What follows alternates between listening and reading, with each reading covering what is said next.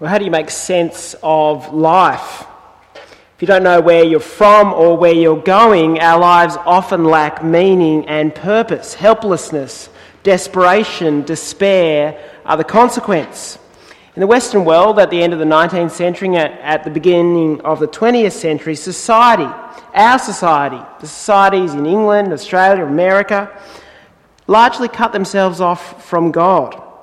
And therefore, one of the consequences of that was to cut ourselves off from a sense of beginning and also a sense of end.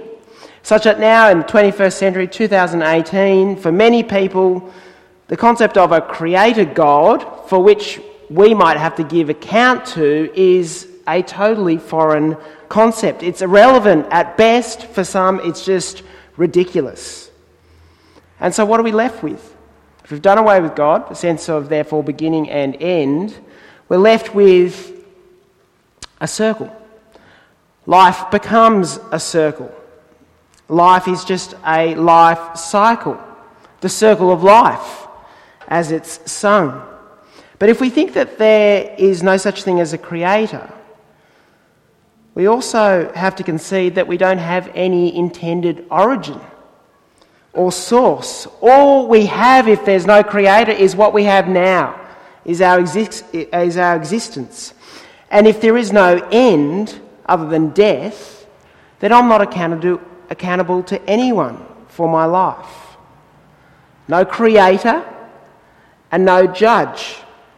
Without God, I'm without a beginning or an intended beginning, and I'm without an end for which I will have to give account. I'm lost in this meaningless middle, a circle of life. Well, into this thinking, into this way of thinking, the Apostle Peter here has something to say. Peter says, no, that's not the case. Life isn't just simply a circle.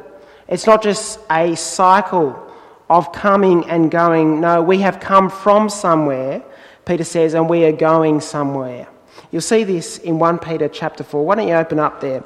Because what Peter does is he gives us two fixed points in order to live our lives around, two, if you like, navigational markers. The first one, as we'll see this afternoon, is for us to look back to the cross of Christ, where Christ died for us, where our old way of life was dealt with, our old way of sin, evil and death. That's the first navigational mark. The second navigational mark is not one behind us, but is one in front of us.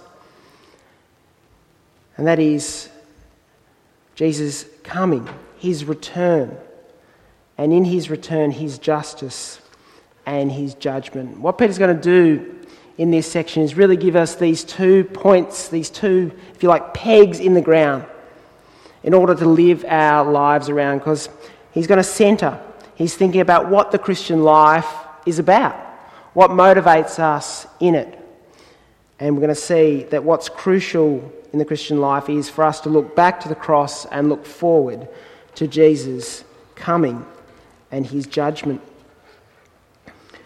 Chapter 4 kicks off by connecting us back to what we saw last week. If you have a look there in chapter 4, verse 1, there's that little word, therefore. It's this signpost that takes us back to chapter 3, to the instructions that we saw last week. You might remember that last week Peter was talking about this idea of baptism, thinking about Noah and how Noah was brought through waters of salvation, and us here as Christian people being brought through these waters of salvation. And at the end of chapter 3, verse 21, Peter speaks of a pledge of good conscience towards God. It's interesting that word pledge there is a word that's not a particularly religious word in the first century. It was a word that people used to describe a business relationship. It was the word that sealed a business deal. And now Peter picks up on this language that occurred, say, within the marketplace, and he picks up on it and intends for a meaning. And this is it. I think this is the question that's behind this chapter. The question is, will you accept Jesus' terms of service? Will you accept the privileges and the obligations? Will you undertake the demands and the responsibilities? Because it is fantastic what Jesus offers in the gospel of salvation. It is wonderful. The promise of hope, a sure foundation for our future, forgiveness of sins. But what Peter is going to show us here this afternoon is it's not just that. There is glory and there is salvation. But what he wants to show us that at the very same time, there is also suffering. Now for us, we find these things hard to reconcile. How can something be so fantastic as the salvation that Jesus wins for us on the cross? How can that be at the same time combined with suffering? Because everyone wants salvation, everyone wants forgiveness. Not many of us want suffering. But here Peter takes these two disparate and seemingly opposite concepts and puts them together, because this is the Christian gospel. That the way up is down. The way to life is through death. At the end of ourselves, we actually in fact come to the beginning of ourselves. When we face our need, we are filled with God's supply. And the book of 1 Peter, in his mind, Christianity is about the glory that will one day be ours, but it's also about the suffering that we experience. How do those two ideas come together? Well, that's what we're going to see. An English preacher, John Stott, says that the Christian biography is in 2 volumes. That the day we're united with Christ in his death and resurrection through faith and repentance, that's volume 1. And some of us have longer volume 1s than others. And this second volume begins on the day that we trust in the Lord Jesus, when we take hold of his salvation. That's volume 2. And here for Peter's readers is this situation where I think what's occurring is Peter's readers are being tempted to go back to volume 1 of their lives. Because as we've seen in the last couple of weeks, there was a significant issue that was really the reality in these churches that Peter is writing to. That the Roman Empire, this powerful force, is in fact in opposition, is hostile to this small bunch of Christian people scattered throughout Asia Minor. And so what does Peter suggest these Christians do in the face of this opposition to their faith? What's there in verse 1? He says, arm yourself. Now this phrase, arm yourself, is a phrase of action, because no one just falls into arming themselves. You don't just wake up armed and it's all fantastic. No, what do? You arm yourself with what? Well, it's the language of military weaponry. But here Peter's readers are being encouraged to arm themselves with the knowledge that Jesus suffered for them. Arm yourselves with that reality. He's saying in one sense, don't just believe it. Don't just tick it off in your mind as a nice idea. Arm yourselves with that truth. A couple of years ago, my parents got broken into in their house. And so they got this very kind of flash new alarm system for the house. And when we'd stay there and they'd go out, they'd say, look, if you go out, my dad would insist that we arm the alarm before we left the house. Now, the alarm code was my grandma's birthday, and I could never remember my grandma's birthday when she was alive, let alone now 20 years later. And so I'd go to arm the alarm to walk out the door, and I couldn't remember the code, and we couldn't arm the alarm. Peter's saying the same thing here. He's saying, do not walk out the door of life without arming yourselves with the attitude of the Lord Jesus. Because, it says there in verse 1, he who has suffered in his body is done with sin. See, there's nothing in the Bible that says that suffering automatically makes you a person that is stronger, more compassionate, more refined as a Christian. Many of us know and have been around long enough to know that, suffering is inevitable. No matter what you do, no matter what decision you make, suffering will come upon you. But there is nothing in the Bible that suggests that suffering automatically refines your faith or grows you as a person. You just have to look at how suffering messes so many people up. You see, suffering will only have a transformative effect if you go into it armed with the attitude of Christ. Is Peter saying here that you'll never sin again? No. I think that's quite clear. Everything in the Bible tells us again and again that anyone who thinks that they do not sin or have stopped sinning is, self-deluded. So what does this mean? Well, it means that the way for you to want to have nothing to do with sin, the way for you to stop sinning, the way for you to hate sin, the way for sin to lose all its power and its ability and hold over you is to think about Christ on the cross. Now, it seems so obvious for some of us, but there is no more powerful motivation to avoid sin, to endure temptation and hardship. The incentive to live the Christian life is not fundamentally fear. The incentive to live the Christian life is love. And where is our love displayed? Where is God's love displayed? What's in Christ and his suffering? The degree to which Christ suffered is the degree to which God has loved us.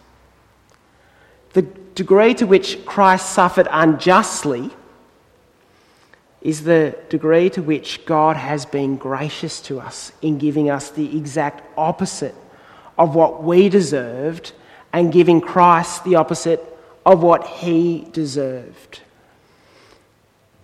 See, as these Christians faced suffering, I wonder if one of their initial reactions would have been something like this: you know what, God? I'm suffering for you. But here, Peter wants to remind them that it may well be that they are suffering for the cause of the gospel in this context and within Roman hostility. But Peter wants to remind them, first of all, Christ has suffered for them. He has suffered for them. And so Peter's readers are faced with a choice. It's not the path of least resistance here. It's not the easy way out. The question for these Christians in the first century is, are they going to go along with the social norms and values that are acceptable in their society, or are they going to be obedient to God and face the consequences of criticism and condemnation in a hostile world? Because what happens?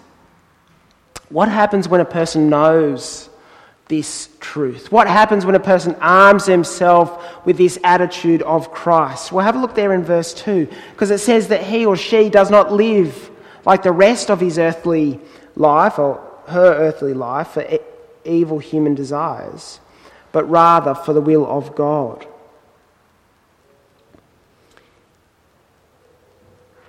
Here what Peter is saying is, if Christ has suffered in his body, if he has suffered for me, then it's not what I want, but it's what God wants that is important.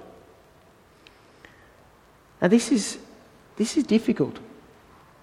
But here is what Peter is saying, that the Christian person has been given a whole new operating system. The Christian person has a new way of thinking about the world. They live by a different pattern. They march to a different song. And what is it? It's not what they want. It's what God wants. Now this is hard. This is hard because does that sound like a freeing thing? In our world, what freedom is seen as self-determination. We want choices in life. Why do we want choices? Because we want to determine what's best for us. But here what Peter is saying is that what is best for us is not what we think is best for us, but in fact what God thinks is best for us. And the Christian person is free to live, not in a way that they want to live, but in a way that God wants them to live. Because before Christ, outside the knowledge that he has suffered for you, that he has died for you, we, the Bible says, are a slave to ourselves. We just do what we want to do. And that sounds like freedom, but actually the Bible says, no, that is slavery. And what the world might think is oppression is actually what the Bible calls freedom. Because who knows better how we operate? God or ourselves? Now, the Christian gospel says that when you trust in the Lord Jesus, you're actually free. You're actually free not to obey your own will, but to obey the will of God. This is a liberating truth. This is the truth of the cross. And when we realise this actually gives us a whole alternative in terms of a way of living. Because look who Peter is writing to. Peter is writing to first-generation Christian people. And he's writing to probably mostly Christian people who have come from a non-religious background. Some might have been Jews, and it's very likely that there were Jewish Christians in Asia Minor, but it seems most likely, most scholars agree, that most people in these churches have come from Greek background. And when I say Greek, not ethnically Greek, but a Greek way of thinking, a Greco-Roman way of thinking. So it's not particularly religious as compared to Judaism. Because have a look there of some of the lifestyles that these Christians participated in before they became Christian. Verse 3, debauchery, lust, drunkenness, orgies, carousing, and detestable idolatry. This is how they used to live. This is volume 1 of their lives. And for many of us, this is volume 1 of our lives. But the Lord Jesus has come into our lives. He's opened our hearts to see what true freedom is, not to live for ourselves and in indulging ourselves, but to live for the sake of others and for the will of God. Peter speaks here of a change in attitude. Arm yourselves with the knowledge of Christ's suffering, and that leads to a different way of living. And Peter, we'll see next week in verses 7 to 11, we're going to look at that section there in chapter 4. Peter gives a picture of a different lifestyle. One of prayer and not hedonism. One of love and not lust. One of our homes used for hospitality and not orgies. Not that I'm suggesting that many of us here have used our houses for that purpose. I know a couple of our Breakfast Point residents were scandalised to think that I might be suggesting that this morning. And service of others rather than that of exploitation. But it is interesting that these are the backgrounds of Christian people's lives, both in the first century and both in the 21st century. Self-fulfillment is something that's very popular in our world, but the problem with self-fulfillment is so easily with people like us, that is normal human people, self-fulfillment leads to self-indulgence. See, the will of God, knowing the will of God, spiritual desires are not natural and only given because of His Spirit. Now, I know many of us have been Christian for a long time. The Bible says that the Holy Spirit now resides in us and empowers us.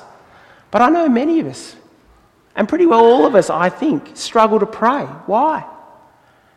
Because it's not natural. What's natural? To do what you want to do. But it's not natural to pray.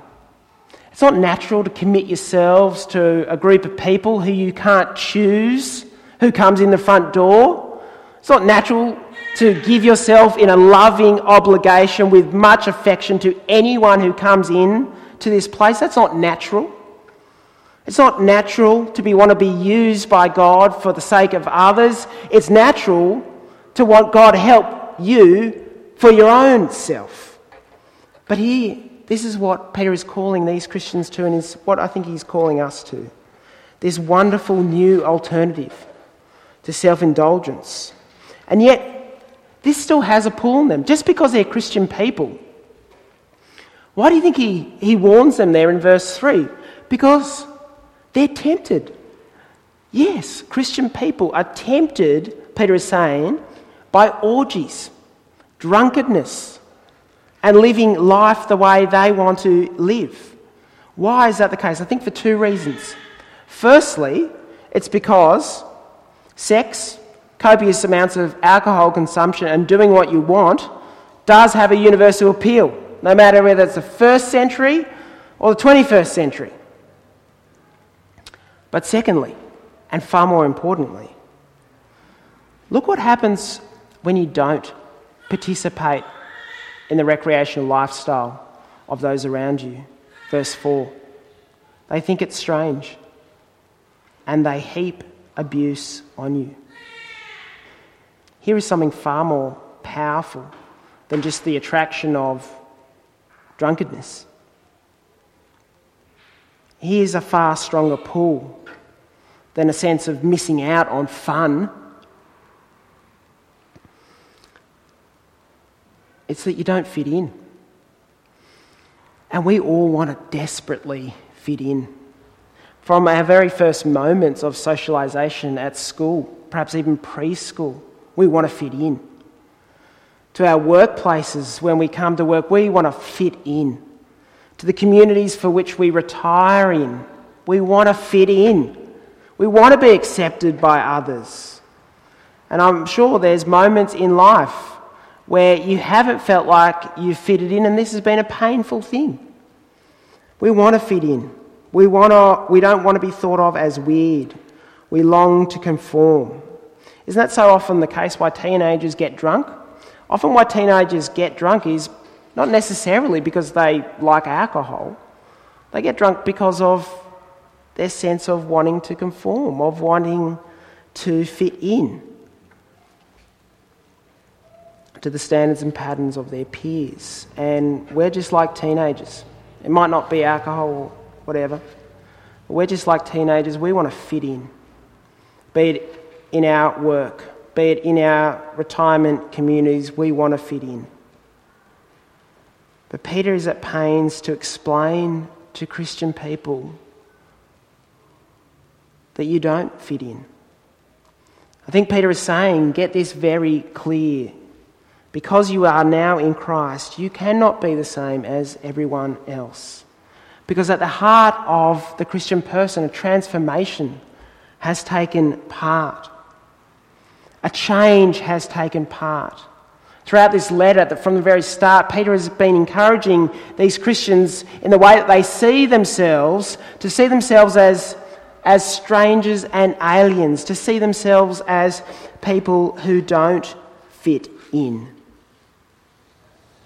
And our problem is that we're not very strange. I mean, who thinks of us? Who do we know that actually thinks of us as strange? I think many of us would know that people think of us as very nice. But how about strange? So we need to come to grips with the radical implications of what it is to trust in the Lord Jesus. If we want the benefits of salvation guaranteed through the blood of the Lord Jesus, that is a future glory for us that we take hold of now. But together with that is a suffering. And it's a suffering of being excluded, being on the outside of this world. And really, when in verse 4 they think it's strange and they heap abuse on you, people are just beginning to realise what we have known from the start, that we don't fit in. See, it's so often that in many contexts our natural impulse is to fit in. But here we're being encouraged to see the implications of the gospel. We need to ask ourselves, is the gospel going to take root in our lives in such a deep way that we are to be different and that will display itself in our witness? See, too often we have this thermostatically controlled faith, automatically warming up or cooling down, adjusting to who we're around. But here here's a challenge for us as Christian people. It's not our conformity that is our witness to the world. It's our lack of conformity. It's our strangeness that provides the opportunity for witness. And finally, the temptation for these Christians that Peter is writing to and for us is to be concerned with the evaluation of others. But Peter wants to remind these Christians that it's not ultimately that people will cast judgment on them, but verse 5, have a look there, but they will have to give account to him who is ready to judge the living and the dead. See, as people think of us as strange, it is God who will be judging them. It is God who will be evaluating them. And knowing that ultimately we don't have to prove ourselves to anyone is again liberating. George Whitefield knew this. George Whitefield was one of the greatest preachers of the 18th century. I'm not suggesting many people have heard of it. Anyone heard of George Whitefield? Incredible preacher. Now, in the 18th century, in Anglo and in America and England, he was a celebrity. I know it's hard for us to understand that a very famous preacher would have been a celebrity, but that's how it worked back then. And he was a man that commanded thousands of people. They wanted to come and hear him preach. Here, when he preached, thousands of people committed themselves to Christ. He was famous in America. They pleaded with him for years to come and preach to them. He was famous in England. They wanted him everywhere, all over the place. But in the last 5 or so years of his life, after his fame and popularity, he was marginalised and criticised. But he knew that there was no person to which he needed to give account. His friends were worried for his reputation. They wrote to him and they said to him, George, you've got to say something. You've got to fix the record up. You don't want to be remembered in this way after all this success. And he writes this to them. He says, I am content to wait to the judgment day for the clearing up of my reputation. See, he knew that there was a judgment day. He didn't need to prove himself to other people. He didn't need to justify himself. He knew that God would take care of that. See, our society is fractured. And I think one of the key reasons why it's fractured is because we've done away with God. And we think that in doing away with God, we've done away with judgment, but we haven't. We've replaced God as judge with who? One another as judge. Who do you want judging you? The suffering Messiah, the Lord Jesus, who judges with fairness and equity and who offers forgiveness? Or do you want human people judging you? Knowing that Jesus is the judge of all humanity, knowing that he will put all things right, means that we can get on with not living for ourselves and our sense of our reputation or justifying ourselves, but we can live again for the will of God. And so to close, Peter gives us these 2 navigational markers. The cross of the Lord Jesus, his suffering for us in the past. The future of Jesus' judgment and his justice that he will bring. And so you know what that means? Our lives aren't meaningless circles. We know where we've come from. We've come from the cross of the Lord Jesus, where we've been loved and forgiven. We know where we're going, that Jesus will come and return and bring his justice.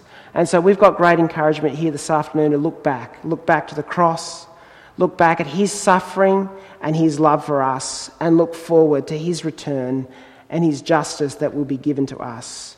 And so Peter encourages these Christians in the first century, and I want to encourage us this afternoon to arm ourselves with this, such that we might live not for ourselves and what we want, but for the will of God and for the sake of others. Amen.